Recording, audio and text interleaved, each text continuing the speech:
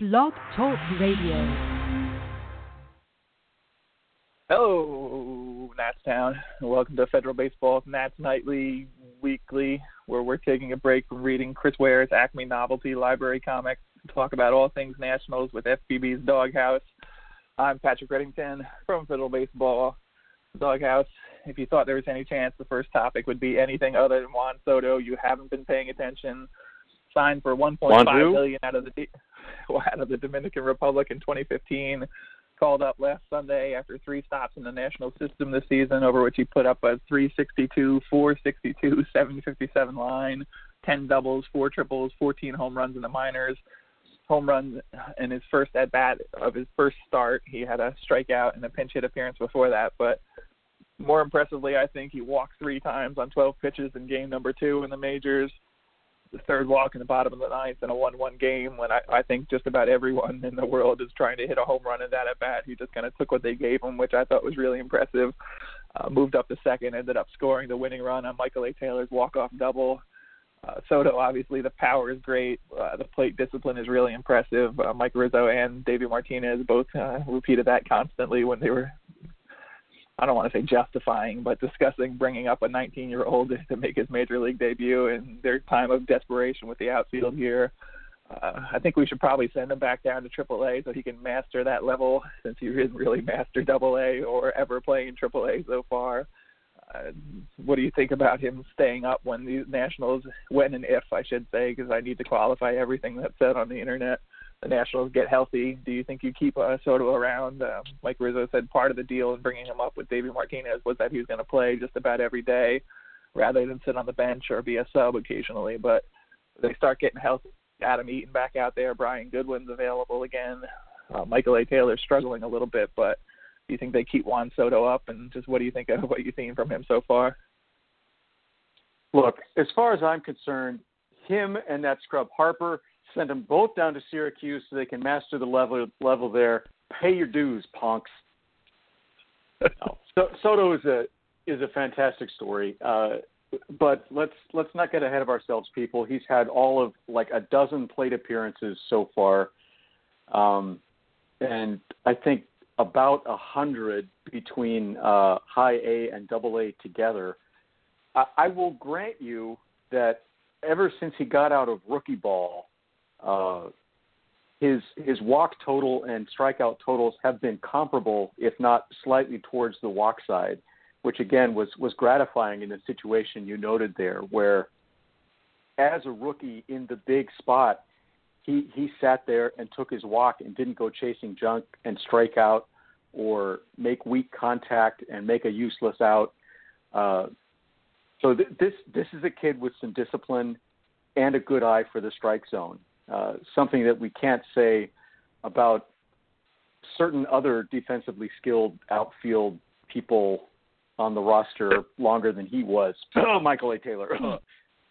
I was wondering. Although he has been better recently. I guess I shouldn't just reflexively go after Michael A. Taylor for flailing at pitches wildly out of the zone. Though I seem to be doing that. At this point, once people get healthy, and we talked about this a little bit last week, it's not clear to me that everyone, whatever we mean by that, is going to be healthy. I think you've got to look at letting Soto play his way off the team.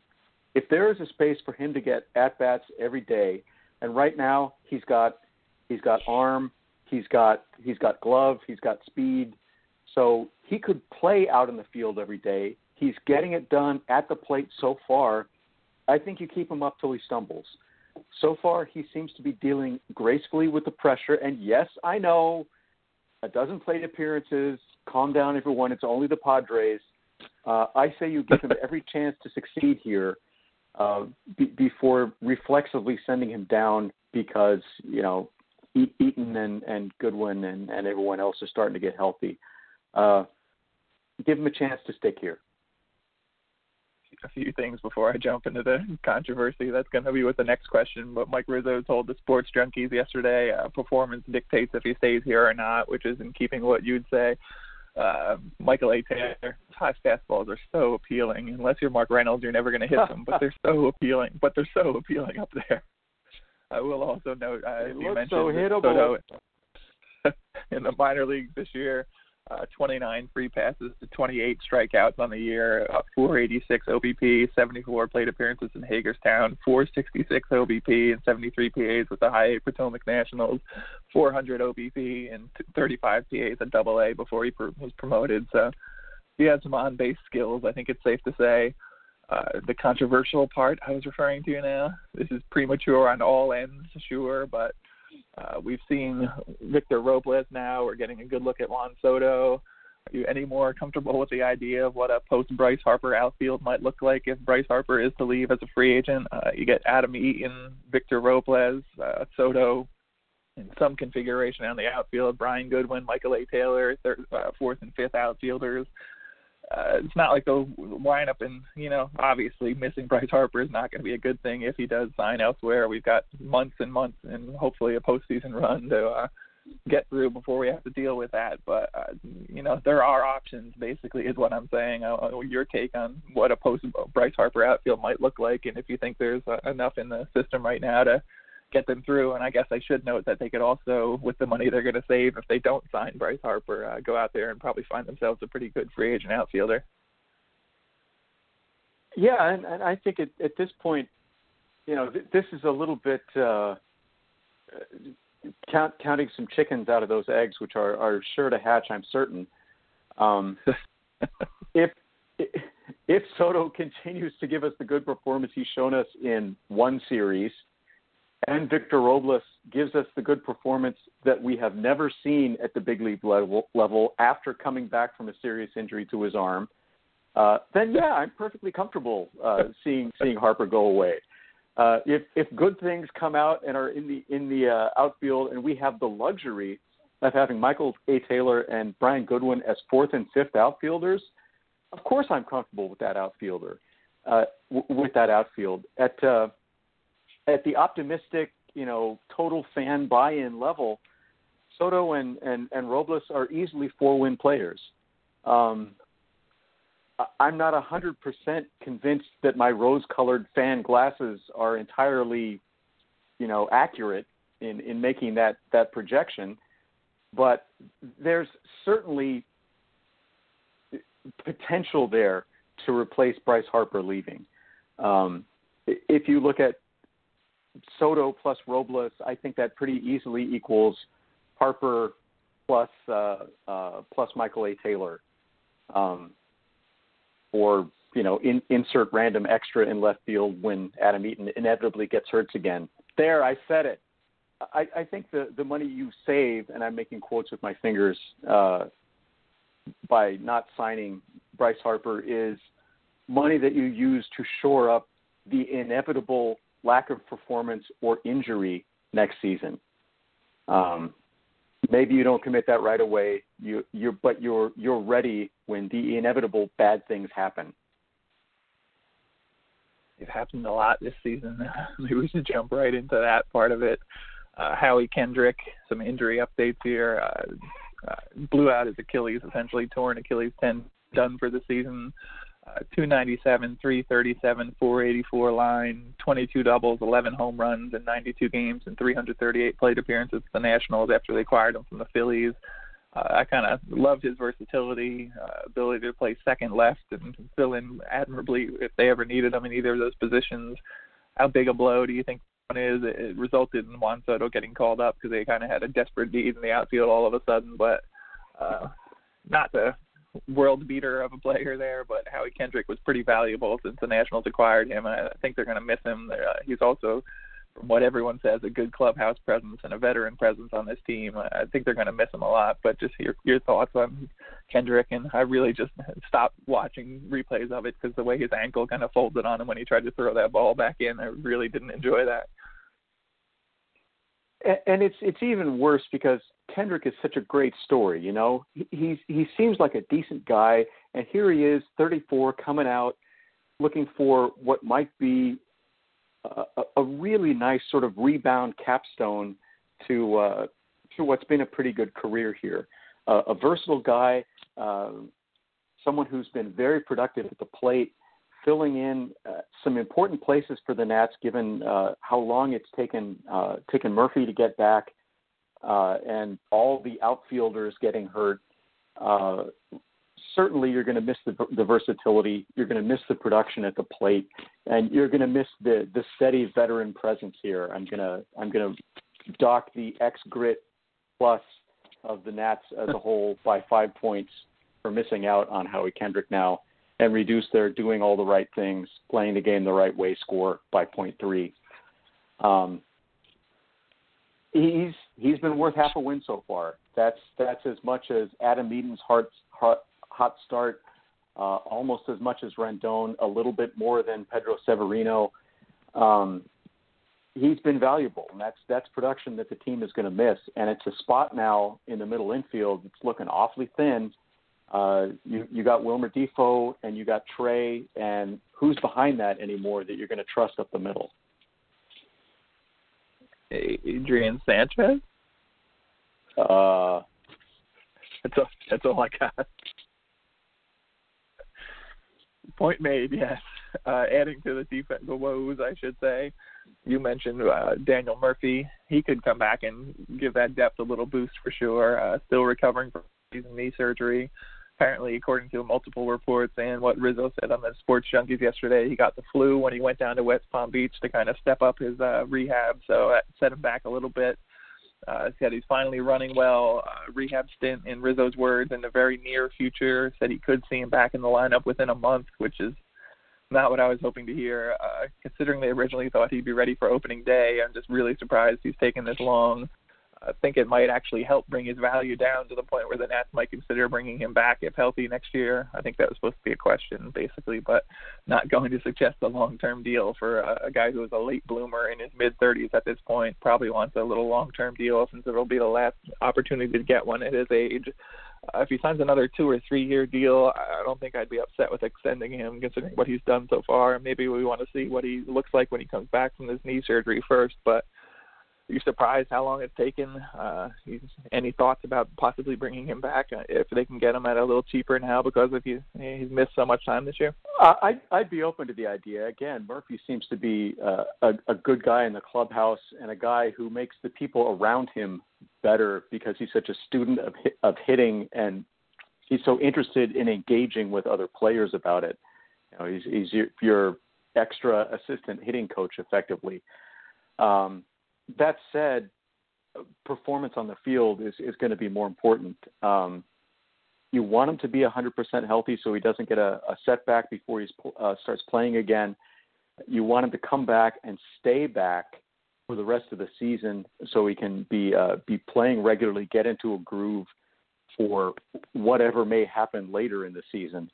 I'm a little worried it's taking him so long to get back. Right now we're looking at like the All-Star break, roughly. And as you said, he was supposed to be ready for opening day. I expected that to be not he was going to be playing opening day, but he would resume baseball activities around opening day. And maybe, we'd see him at the beginning of May. That has not happened. And I don't know if he's just a slow healer or things are worse than they seemed or what, but much as I hate to say it, not getting injured and getting healthy quickly is a skill. It's not something you can train, but it seems to be a characteristic that players have. And this doesn't speak that well for Murph. I'd love to see him come back if he's productive in the rest of the season that we have him, but I certainly don't want to tie up money for more than a couple of seasons to see that through. I'm worried enough about the next 3 years of Adam Eaton as it is. I do think the lack of infield depth in the organization. I guess Carter Kybloom is probably the top infield prospect they have going right now. Unless they're going to bring him up, I'm sure there's somebody slipping my mind, but that's the only one who's coming to mind now as a middle infielder who projects as a future major leaguer. But who knows? Already sent back down. Erick Fedde today got options back to AAA after he came up to make a start yesterday. Chelsea Janes at the Washington Post is reporting that Justin Miller, and feel free to say who here, I know, but he's thrown 13 2/3 scoreless at AAA so far this year. 3 walks, 23 Ks in those 13 2/3 innings. So he's put together an impressive run here. A one-time Colorado Rocky, Texas Ranger farmhand. He has a little bit of major league experience, so that's probably helpful when he does come up here. But 30-year-old right-hander. I thought he was a little younger than that. Anyway, he's coming up to help out. Carlos Torres got DFA'd to make room for Fedde, who they needed to bring up because they had a doubleheader on Saturday. They would have had to throw Tanner Roark on 3 days rest if they went with one of their starters in the rotation. Okay, now that we got all through that, Erick Fedde was impressive yesterday. 5 2/3, 5 hits, 3 runs, all earned, though Harper almost made a catch that would have kept it to 1 run, which we'll talk about in a moment here. According to Brooks Baseball, Fedde's sinker up to 95, 96, which is good considering his velo was down last year when he was dealing with a problem with the flexor mass in his arm. Cutter 89 to 90, though I want to say that was probably his changeup. I don't always agree with how they categorize all these pitches over on Brooks, but he mixed in a splitter, according to them, a curveball and a 4-seam as well. He's just much better than what we saw last year. I think he was injured for at least part of that time last year. We know he ended up injured, so I don't know how to judge all of his starts last year. He's eventually shut down. The Nats don't have much depth in the organization starting-wise that could impact the major league level at this year. Fedde, Austin Voth are 2 of those guys right now, and Fedde made a strong impression yesterday. Really a solid start from him. Looks like he belonged a lot more than he did last year, I think. Yeah, last year he certainly seemed unfinished, a little more wild. Now he's coming out and he seems to be a lot more consistent. He's giving you that fastball up around 95, and he's got the change and the slider both coming in at right around 88, 89, except the movement's completely different in opposite directions. So he can confuse the hitters. He can get some strikeouts. He's got that curve he can throw in there at 80 to try and mix things up if he needs to. I think he's promising. I think we've got a lot to be encouraged about seeing what Fedde did last game. And if we inevitably need some pitching depth later in the season, it's good to know that's there. I still do want to see Austin Voth come up and actually get to play twice now, as I mentioned last week. He's been up, not used. I'm sure the vacation day in Washington is very nice for the young man, but I do want to see him out on a mound. I've only seen a video of him in a few spring training outings, so I'd like to see what he could do in a real game and get out there. I know you said you listened to the game mostly yesterday. I don't know if you've gone back and watched a replay yesterday of Bryce Harper's catch, or non-catch, I should say, that I mentioned in the last part, but he fouled the ball off his knee somehow. It's really weird swing in result that he managed to do that. He banged it pretty hard, same knee, laying out to make a catch in the gap later in the game. Didn't look like he was positioned too well to get to what that big double that ended up driving in the 2 runs that won the game for the Padres yesterday. But he got there, got a glove on it, only to have it bounce off the glove for a 2-run double. Originally scored an error, which tells you, how close it was of a play. Davey Martinez said the toughest part of a play like that is finishing it after you get there. He also added that the sun was tough. This is a direct quote. It was just one of those plays. If he catches it, it's a great play, and he happened to not catch it, but he gave it all to make that catch. Does this kind of play into the Harper stinks on D narrative that's building this year, and the Harper is taking it easy out there because he's afraid of getting hurt because he's going to be a free agent narrative that are so popular on the inner tubes? He's just Cadillacing it out there so he can make his money, doing it all at the plate, leaving it in the field so he doesn't get hurt. That's one of those really tough areas here to comment on as a fan, because you look at the angles out there, it's those stupid 4:00 starts, that weird sort of late afternoon sun. I mean, it is tough out and right. That's a sun field. And of course, anytime you get close enough to get the glove on it and you're not completely laid out and it bouncing off your glove, you got to think, well, if only he'd gotten the right jump. If only he'd, run a step harder, he could have made the play. It was tough to watch, and a real shame that had to happen to Fedde, who put together a pretty good start against Tyson, I'm the second coming of Cy Young Ross. I'll also note that the other run Fedde gave up was on a hit by the number 8 hitter when he had first base open and the pitcher coming up. But rookie mistakes, right? Anyway, yeah, Nats Nightly. That's about it for us this week. I should mention tomorrow is TGIS, and you know what that means, right? Jalapeno poppers? It means tomorrow is Scher's day. 7-1, 170 ERA on the mound against the Marlins in Miami, against Jose Urena. 0-7, oof, that's brutal. 4.55 ERA, 45 Ks, 3-game set in Miami starts tomorrow night. We'll talk to you next week. I'm going back to read more Chris Ware comics. Nats Nightly Weekly is sponsored by federalbaseball.com. Doghouse, good to talk to you again. May the Soto force be with us all. Enjoy him while he's up here. I'm not sure how long he's going to stay, but I'll be happy to watch him as long as he goes. Amen to that, brother. Go Nats.